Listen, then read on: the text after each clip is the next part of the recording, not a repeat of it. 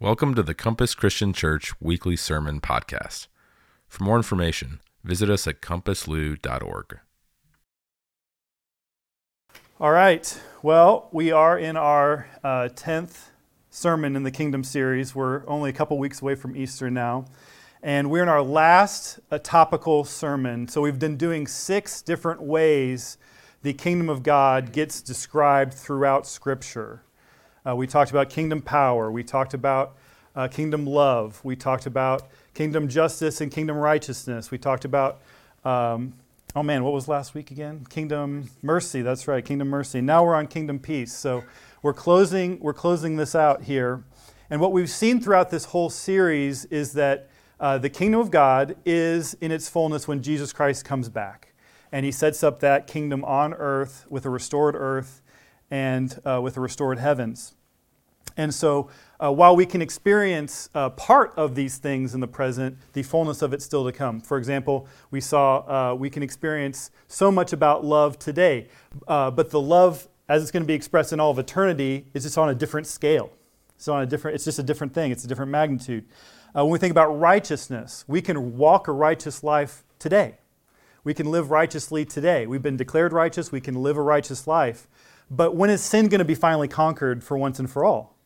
In the kingdom, in the future. And so the fullness of that righteousness still comes in the future. Justice, we can seek justice now. We can go to Wayside Christian Mission. We can help with the people there. We can alleviate their suffering, their pain. We can help them some. But when is perfect justice going to be worldwide? In the future. Right. So we're going to be talking about peace this morning. If you have your Bibles, you can turn to Numbers chapter 6. So what we've been doing throughout this series, we've talked about the bad news related to whatever topic we're talking about. We talk about the ultimate good news and then the good news for today. So what is the bad news with respect to peace? So, peace is, I think, multifaceted, multi-layered. And so today we're going to be talking about 3 different aspects of peace. And actually there's going to be a bonus one, but I didn't want to put up here yet because I don't want to spoil the surprise. The first one is the state of being in right relationship with God. So that's a kind of peace that we can experience. Another one is the absence of war, which I think war and peace are often seen as opposites, right? But we can also sort of enlarge that to being in a right relationship with mankind, with humanity. And then the third aspect of peace is really the one that we think about, I think, the most in our day-to-day lives, and we could define it as like the internal state of being undisturbed, not having, it's like the absence of anxiety. It's almost like the absence of bad emotions is what we sort of consider peace to be internally. It's sort of interesting. Now, we've also been going through the Hebrew words for all of the words we've been looking at as we've been going through the series. And today, I don't even have to look at Anna. I don't have to look over there. I don't even have to ask her. This is one that we all know. The Hebrew word for peace is the word shalom. Say it with me. Shalom. Peace be unto you as well. Thank you very much. So this idea of shalom is actually bigger than what we generally think of as peace. We have a very sort of like limited idea of what peace is. But in the Hebrew, it means completeness, soundness, welfare, and then also peace. So there is this idea of like peace from war, like the absence of strife or the absence of war.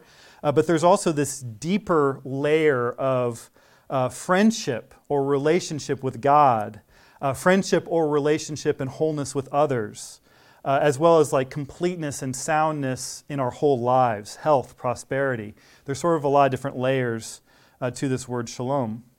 So the bad news with respect to peace is we didn't always have it in any sense with God. Since the fall of humanity, man has been at war with God. And so we were not in a state of peace or wholeness or friendship. One of the really cool things about the story of the Bible, though, is that God had an ultimate plan to bring peace between God, between himself and us. But he didn't wait for that to start reaching out to humanity and try to restore that relationship however he could through the story of what we call the Old Testament, the Hebrew Bible. And so one way that God did this, where he sought peace with humanity, was in calling Abraham. calling that man out of that culture, a pagan culture, pagan gods, into a relationship with him, and started giving him, he gave him a covenant, he gave him different things to do. And then that ultimately led to the nation of Israel. And then, of course, when the nation started growing and started getting more and more populated, then God entered into a covenant with Moses.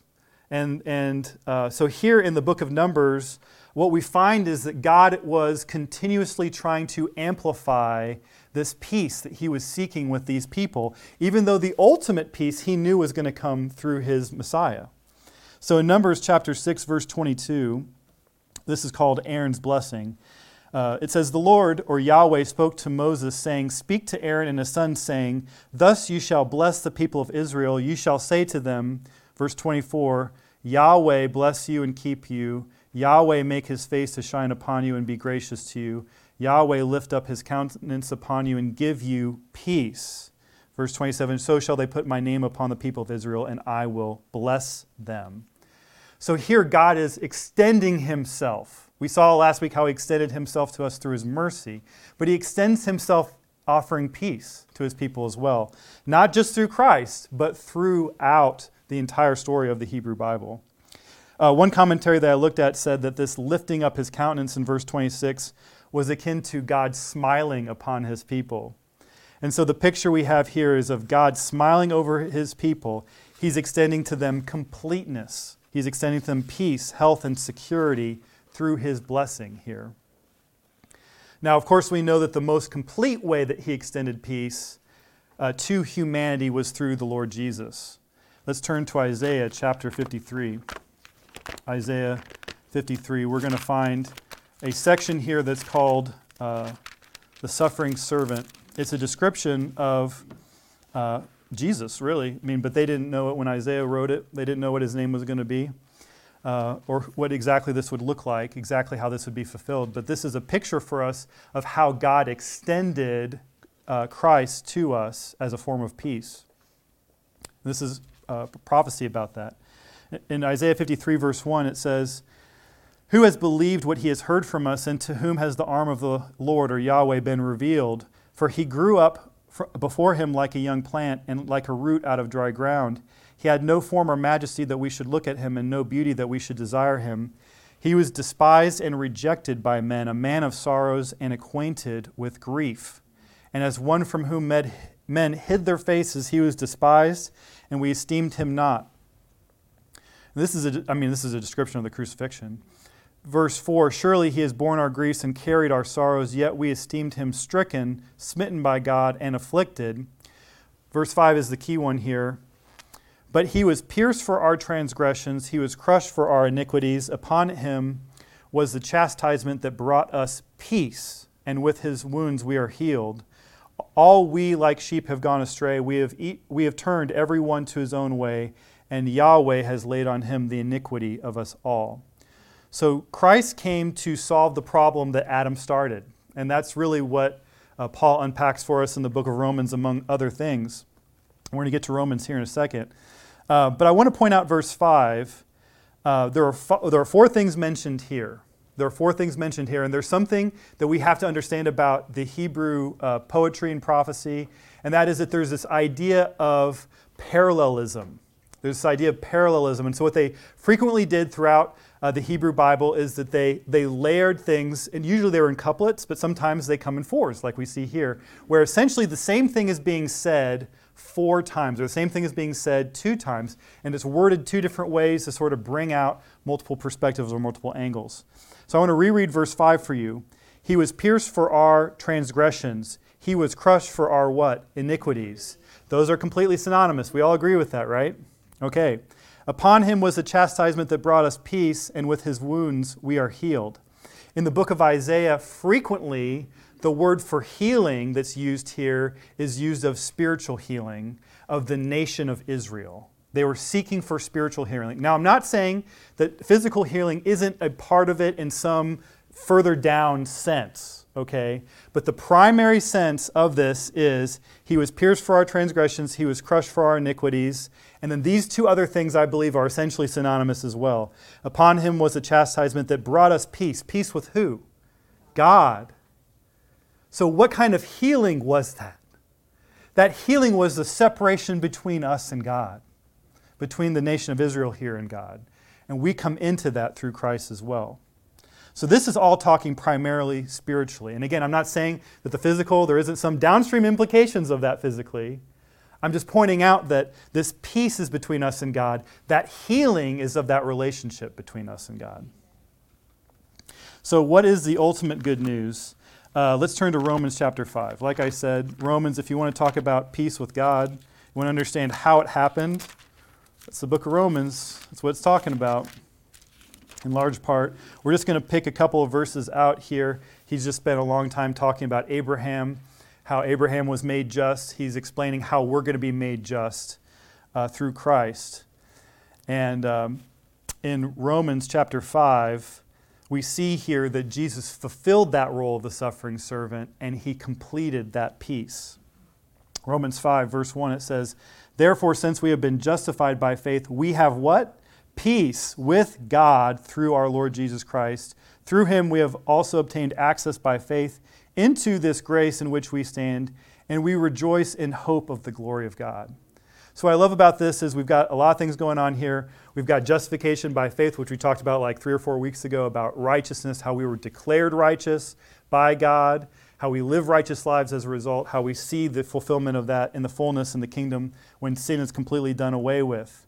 But now we have peace. We have that restored relationship with God through Jesus.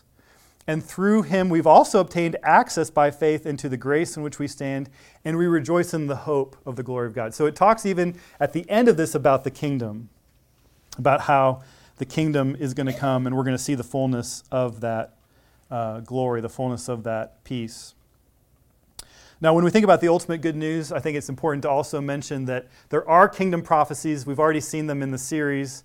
Isaiah 2 is probably the greatest example of where the future kingdom is a place where the weapons of war will no longer be needed. And so they're turned into farming implements. That's what Isaiah 2 says. People will not even learn war anymore in the future kingdom. So the future good news isn't just that we have this relationship with God restored, but it's also that there will be no war. There will be no war. And man, and talk about times like today, I really wish that were true today. So what's the good news for today? Before we get to our main text, I want to take a little digression to Zechariah. If you want to join me, you can. If you want to just look at the screen, you can too. I know Zechariah is not the easiest book to find. But we're going to get to a section that we're all very comfortable with, very familiar with. I sort of stumbled across this Zechariah section. Honestly, life as a pastor is sometimes interesting. You do word studies, and sometimes, word studies are very helpful for like the general things that you're thinking about. Sometimes a verse comes up and you're like, I wonder what that word means in this context. It just catches your attention. And that's what happened with this verse here in Zechariah 6. So what's going on here in Zechariah 6 is there's a prophecy that we're going to read, and the prophecy probably got fulfilled in the time of Zechariah. Okay, on some level there was probably a pretty immediate fulfillment of this. But Zechariah also uses a title, the branch. We're going to read about the branch. We've already read about the branch earlier in the series in Jeremiah 23. The branch is another messianic title for Jesus. And so here Zechariah is going to mention the branch, and he's sort of going to give that title to someone in his time frame. But I think we're going to see that the implications of it go forward. And so what we're going to see here is we're going to see the branch. Well, I'll just read it. We'll just read it here, and then I'll talk about it a little bit more. Zechariah 6, verse 12. And it says, "And say to him, thus says Yahweh of hosts, behold the man whose name is the branch, for he shall branch out from his place, and he shall build the temple of the Lord," the temple of Yahweh. Okay, that's interesting. "It is he who shall build the temple of the Lord," or Yahweh, "and shall bear royal honor, and shall sit and rule on his throne, and there shall be a priest on his throne, and the counsel of peace shall be between them both." So I found this verse because I was looking at peace, right?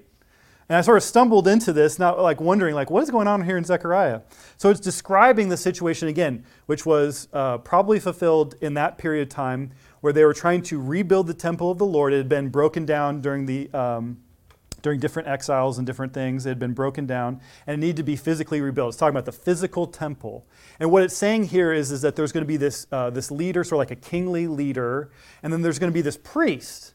And the king and the priest are going to be on the same page, and they're both going to be doing the things of Yahweh. They're both going to be doing the things of God. Now, if you understand the history of the Old Testament, how frequently did you have both a good king and a good priest at the same time? Not very frequently. In fact, you could probably argue that like the worst case scenario, bad king, bad priest, that probably was like the majority of the time, right? And so sometimes you had a good king and a bad priest, or a good priest and a bad king. Like sometimes you had it sort of mismatched. And so what it's saying here in Zechariah, what's sort of phenomenal about this prophecy is that there's going to be this king, he's going to be good. There's going to be this priest, he's going to be good. There's going to be a council of peace between them. But now notice what the activity is that they're doing. They're building the temple of the Lord. Now who's called the branch? Jesus. Who builds the temple of the Lord?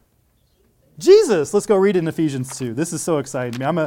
I'm a theology nut. I know but I just I'd never seen this in Zechariah before. I mean, I'd read it before, but I'd never understood how this connection could be made. And again, this is a passage we've heard many times before, Ephesians chapter 2, verse 11. Therefore, remember that at one time you Gentiles in the flesh called the uncircumcision by what is called the circumcision, which is made in the flesh by hands. Circumcision by hands, in other words. It's not the circumcision God cares about anymore, by the way. Verse 12, remember that you were at that time separated from Christ. Separated. Alienated from the commonwealth of Israel and strangers to the covenant of promise, having no hope and without God in the world. But now, in Christ Jesus, you who once were far off have been brought near by the blood of Christ. For he himself is what? He's our peace, who has made us both, Jew and Gentile, both one, and has broken down in his flesh the dividing wall of hostility by abolishing the law of commandments expressed in ordinances, that he might create in himself one new man in the place of two, so making what? Peace, and might reconcile us both to God in one body through the cross, thereby killing the hostility. And he came and preached what? Peace to you who were far off, and peace to those who were near. For through him we both have access in one spirit to the Father. So then you are no longer strangers and aliens, you're no longer foreigners, but you are fellow citizens with the saints and members of the household of God, built on the foundation of the apostles and prophets, Christ Jesus himself being the cornerstone, in whom the whole structure, being joined together, grows into what? A holy temple in the Lord. In him you are also being built together into a dwelling place for God by the Spirit. So you think about the peace that Christ brought and how diverse it is, how multifaceted it is. First, in the context here in Ephesians chapter 2, it says that he broke down the barrier between Jews and Gentiles. He broke down the barrier between who were in the covenant of God formerly in the Old Testament time and who could be now brought into a covenant with God through Christ. That made peace between the nations. And if everyone would come into Christianity and really understood what that meant to follow Jesus, then we would experience the absence of war and strife today. It's just not going to happen. We just know it's not going to happen until Jesus Christ comes back. So now the people of God are one new man. That's the first way he brought peace. The second way it talks about here in Ephesians 2 is that Christ broke down the barrier and ended the war between humanity and God. So now we've got peace among the nations. We've got peace vertically as well between humanity and God. And now all people are called into a peaceful, friendly relationship with God. We can experience the wholeness and the goodness of God by being his sons and daughters. And now notice here too that the language is multi-layered. It talks about no longer being strangers, no longer being foreigners. Now we're part of God's nation. We're no longer outside of the nation, we're inside the nation. And not only that, we're not strangers from a household perspective. We're not like people who knock on the door, oh, I don't know who you are. Now we're part of the family of God. So there's sort of multiple layers to how the language is used here. So now we have peace with God, we've got peace amongst each other, and the third way that he brought peace is by building the temple. And so what's the only thing that's better than having a good king who works alongside a good priest? How about having a perfect priestly king? One guy, two offices. And that's who Jesus is. Jesus is, he's a prophet, he is the high priest, and he is our king. He's all three of those things. And so I think that's a pretty surprising fulfillment of Zechariah 6, don't you? Yeah. And here we see it here in Ephesians 2. I think it's really cool. And so we can be thankful today that we are being built into that dwelling place through the Spirit, that we have the Spirit of the Lord dwelling within us, so we can experience that peace. And so talking about how the Spirit brings us peace leads me to our last aspect of peace, the peace that we tend to think more about in our lives, and that is how to live lives that are undisturbed. We can turn to Philippians chapter 4. The last aspect of peace I want to talk about today is this mental state of calm, or the internal state of being undisturbed, internal peace. And we should experience that internal peace because we have that peace with God. We have that peace with other Christians. But the world is a complicated place, isn't it? And we still do have an enemy. And that's not going to end until the kingdom comes. So let's look at Philippians chapter 4, and we're going to talk about what God can grant us through the Spirit. Verse 5 here. Let your reasonableness be known to everyone, the Lord is at hand. Do not be anxious about anything, but in everything by prayer and supplication with thanksgiving, let your requests be made known to God.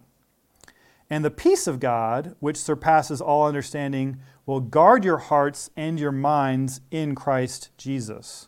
So notice here that the Bible in Philippians pits anxiety up against peace. And I think that's a pretty good biblical theme. And what Paul does here is he imitates his Lord Jesus, just as Jesus encouraged his disciples in the Sermon on the Mount in Matthew 6 to trust in God and to seek first the kingdom of God and his righteousness. He did that in the context of anxiety. Paul teaches us to do the same thing. When we come into a situation that causes us anxiety, when we come into something that causes us distress, our response to that should be to seek God. And in the world, there's a lot of things people do to try to seek peace. People go to drugs, people go to alcohol, people go to the games on their phone, or playing video games, or talking to other people, or whatever the case might be. There's a number of outs that people can try to do to get peace. And what the Bible is telling us is that abiding peace comes when we go to God in those times of anxiety. And what I love about reading verse 5 here, which I frequently didn't pair with this, what Gordon Fee pointed out to me is that this whole thing comes from the awareness that the Lord is at hand. That's the end of verse 5. I want to read a longer quote by Gordon Fee about Philippians 4:7. Fee says, quote, "In a post-Christian, postmodern world which has generally lost its bearings because it has generally abandoned its God, such spirituality is very often the key to effective evangelism. In a world where fear is a much greater reality than joy, our privilege is to live out the gospel of true shalom, wholeness in every sense of that word, and to point others to its source. We can do that because, quote, the Lord is near, end quote, in this first sense, by the Spirit who turns our present circumstances into joy and peace, and who prompts our prayer and thanksgiving. And we should be at that task with greater concern than many of us are because, quote, the Lord is near, end quote, in the eschatological sense as well." And that's what Fee says. And that eschatological just means end times. He's saying we should be reaching out to people with wholeness and peace because the end is near, because the Lord is going to be coming soon. I thought that was a great point by Fee. I think another great point we can make here is that it says, in everything by prayer and supplication. We don't have to be thankful for everything. We don't have to be thankful for all the things that we deal with. But I want to point out something because I think that sometimes people talk about anxiety and they talk about, oh, look, like here's the remedy. It's just, hey, go pray about it, And I think we get too cavalier with this sometimes. And so I want to point out that this is not an automatic process. God does not expect prayer to be like an easy button. Where something happens in our lives, and I just go press the easy button, and immediately I just get overwhelmed with this supernatural feeling of peace. That's not how it works. For those of us who struggle with anxiety, what this is saying is prayer is helpful. Seeking God is the way to go. That's what this is saying. It's not saying if you do this, it's immediately going to happen and you're going to be immediately like flooded with perfect peace. The whole context of the Bible leading up to these verses talks about a God who's with us when we experience trouble. Not a God that immediately always takes that trouble away. And so those who are struggling with anxiety, God is there with you in your anxiety. So I don't want you to condemn yourself or to feel like if you're going through a troubling spot in your life and you do seek God in prayer and the result isn't immediate overwhelming peace, that you're doing something wrong. I want you to feel like God is with you in your struggle. God is with you in your anxiety. I also want to point out that some of the strongest, wisest, best, by pretty much any metric, Christians that I know struggle with anxiety from time to time. Some of the best Christians I know. And what I know that they know is that God is with them even when they have their anxiety. God is with them. They seek God in that moment. And just like the Jews learned in the time of the exile that God was with them even in exile, so too we can see that even in our anxiety, even in our weakness, God is there with us. And I want to prove that. Let's go to Psalm 18. If you want to understand where God comes in these moments and how He acts in these moments, the Psalms are a great place to look. And I just want to point out, we're going to read 2 Psalms of David. David had periods of ups and downs in his life, and these Psalms are often a reflection of that. And I just want to point out that David faced incredible opposition, incredible temptation to be anxious for years of his life before he became king. Years of his life where he was on the run, hiding in caves, hiding with foreign kings. And so when we read these words, I think it's incumbent upon us to not just think of this as like all happening immediately, because that's not what happened. It's not what happened. It took time for these things to develop. It took time for God to act in response to him. And I would encourage you to read all of Psalm 18. We're just going to read the first 6 verses. But if you want to read the whole thing, it's really powerful. Because the end of it, like a lot of it, is like what God does and how God does move. And He does move. God does move. I'm not saying God doesn't move. What I'm saying is it isn't always immediate. That's all I'm saying. Psalm 18. It says, I love the top part here. It says, to the choir master, a psalm of David, the servant of the Lord, who addressed the words of this song to the Lord on the day when the Lord rescued him from the hand of all his enemies and from the hand of Saul. So this is on the day, he wrote this down on the day that he got delivered, right?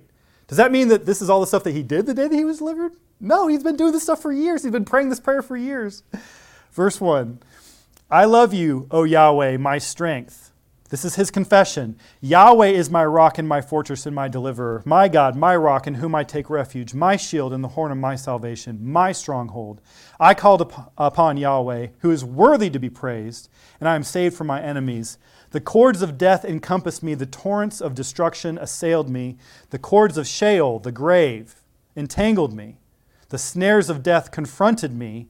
In my what? Distress. I called upon Yahweh. To my God I cried for help. From his temple he heard my voice, and my cry to him reached his ears. For years, David prayed this. And on the day that he got delivered, he could write it down and see this confession come full circle in his life. These are things he said. He said, God was his strength, his rock, fortress, deliverer, my rock in whom I take refuge, my shield, the horn of my salvation, my stronghold. That's what Philippians 4 is talking about. Going to God like that. It's in our distress, in our anxiety, where we can cry out to God for help. And we can trust that He will not only be with us and comfort us in our distress, but that He will ultimately give us peace. He will ultimately give us peace. He's with us in our weakness. He's with us in our tribulation. Another example of this is Psalm 4. We're going to read the first and last verses. Again, you want to read the whole thing. It's wonderful. in Psalm 4, verse 1, it says, to the choir master with stringed instruments, the Psalm of David, he says, answer me when I call, O God of my righteousness. You have given me relief when I was in distress. Be gracious to me and hear my prayer. Again, there's time involved here. If he's saying, answer me when I call, there must have been times when he called and he didn't immediately feel that the answer came. That's how he felt, and he's telling God that. But in verse 8, by the time he gets to verse 8, he lays out this stuff before God, and at the end he says, in what? Peace I will both lie down and sleep, for you alone, O Yahweh, make me dwell in safety. So again, God gets there. He gets God's peace, but it's not, he has to wrestle with this stuff. He has to deal with it. I want to give you an example from my life. I don't want to tell the whole story, but those of you who know the full story. But Becca had to have an emergency surgery about 4 years ago. And she was sort of in an emergency situation where she had to immediately go into neurosurgery. And it was like, there's no warning signs leading up to it. It was just like, boom, immediate, like just happened. Like everything was fine, then boom, something happened. And so what I want to point out, I want to contrast my feelings during that period of time versus her feelings during that period of time. All right? So now she's literally in and out of consciousness. She's, going into surgery where she was completely out of consciousness. And then I'm completely conscious the whole time. Yay for me, right? Like, that's great. So I didn't know if she was going to live or die. I'm just being honest with you. Like, I didn't know if she was going to live or die. It was not a very good prognosis. Like I said, sudden onset. Woke up that morning, everything was fine, then boom, something happens. And so I'm going to be honest with you. When I was trying to pray, I don't even know if I could really call what I was doing prayer during that period of time. I didn't have peace. I didn't. And I asked God to forgive me for that. And then he did give me peace, that even though I couldn't really pray, that he was with me. But I couldn't concentrate. I couldn't really stay focused on it until she was fine. Once she got fine, it's sort of funny. She comes out of surgery. I go in and talk to the doctor, and the first words out of his mouth aren't like, your wife's going to be okay. He was like, oh, look at this slide, look at that slide. I was like, what are you, like, dude, tell me if my wife's going to be okay or not. Like, sort of weird, honestly. Surgeons, man, I tell you. But anyway, like, once I got to see her and, like, talk to her later that day, like, I was fine. And, like, I was, like, it was probably, like, the best prayer warrior 72 hours. Because the guy told me, like, you have 72 hours. She gets out of that, she's probably going to be pretty fine. And she was fine. She got through the 72 hours. But for that, like, 72 hours, like, I just prayed, like, whole time. I asked her about it later, and she said, coming in and out of consciousness, God, I'm sorry. I told myself I wasn't going to cry today.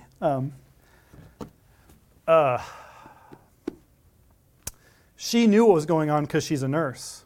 She knew she was in a life or death situation, and she knew she wasn't going to die.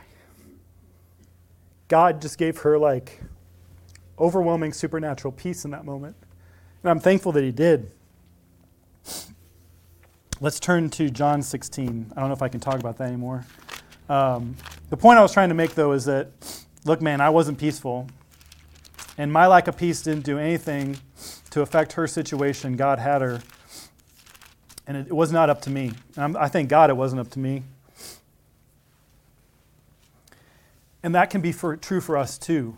When we go through distress, that's where we go. We don't have to get there immediately. God will eventually grant us that peace. It's not always immediate. In John 16:33, this is I call this my favorite promise of Jesus. John 16:33. I've said these things to you, and the things that he said to them is about the Spirit. It's about how God's going to send a comforter, about how they're going to walk with God because of the Spirit that's coming. He said, I've said these things to you that in me you may have what? Peace. In the world you'll have what? Tribulation. But take heart, I have overcome the world. So this promise that Jesus told his apostles and that applies to us is that in him, in Christ, we can have peace. That's in the context of in the world we're going to have distress. We're going to have tribulation. We're going to have trouble. We're going to deal with things because the kingdom hasn't come yet. The world's not perfect yet. And so if you go through periods of time where you don't have peace, the exhortation is to go to God. Not that that's the Staples like easy button. Like you just press it and it's like, boom, peace, I got it. Sometimes these things take time. So in the series, in the Kingdom series, we've looked at 6 ways that the kingdom of God can be seen in its fullness in the future and in part now. We've looked at this idea of shalom today, how it's completeness, its wholeness, its peace. It's so many things. And we don't have that complete fullness of that yet. We yearn for it. We'll experience that in the future kingdom of God. That's when we will have complete wholeness. The world will have complete wholeness. And everything will have shalom. But in the meantime, the exhortation this morning is, we know theologically that God has repaired this breach between us and Him through Christ. We know that in a Christian community, whether we come from a Jewish background or a Gentile background, it doesn't matter. We can experience family and peace in the confines of a Christian community. And when it comes to our internal battle for peace, the things that we deal with, anxiety, tribulation, distress, whatever the case might be, that we go to God in those moments.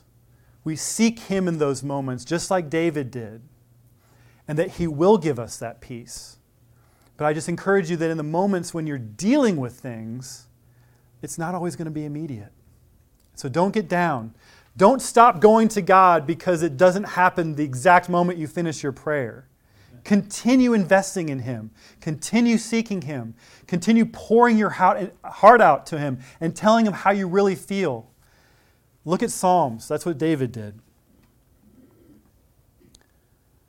So as we consider and reflect upon all of that, just think about the wholeness that we have spiritually, the completeness that we have spiritually, how that anticipates the kingdom future that we have to look forward to, and how we can invite others into that completeness.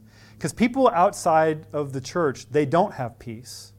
They don't have wholeness. They don't have completeness. And they don't even know where to get it. And that is the exciting thing that we get to do, is we get to invite people into, that are strangers and foreigners right now, as it says in Ephesians 2, we can invite them into the nation of God. We can invite them into the family of God, into that temple that Jesus is building. Let's pray.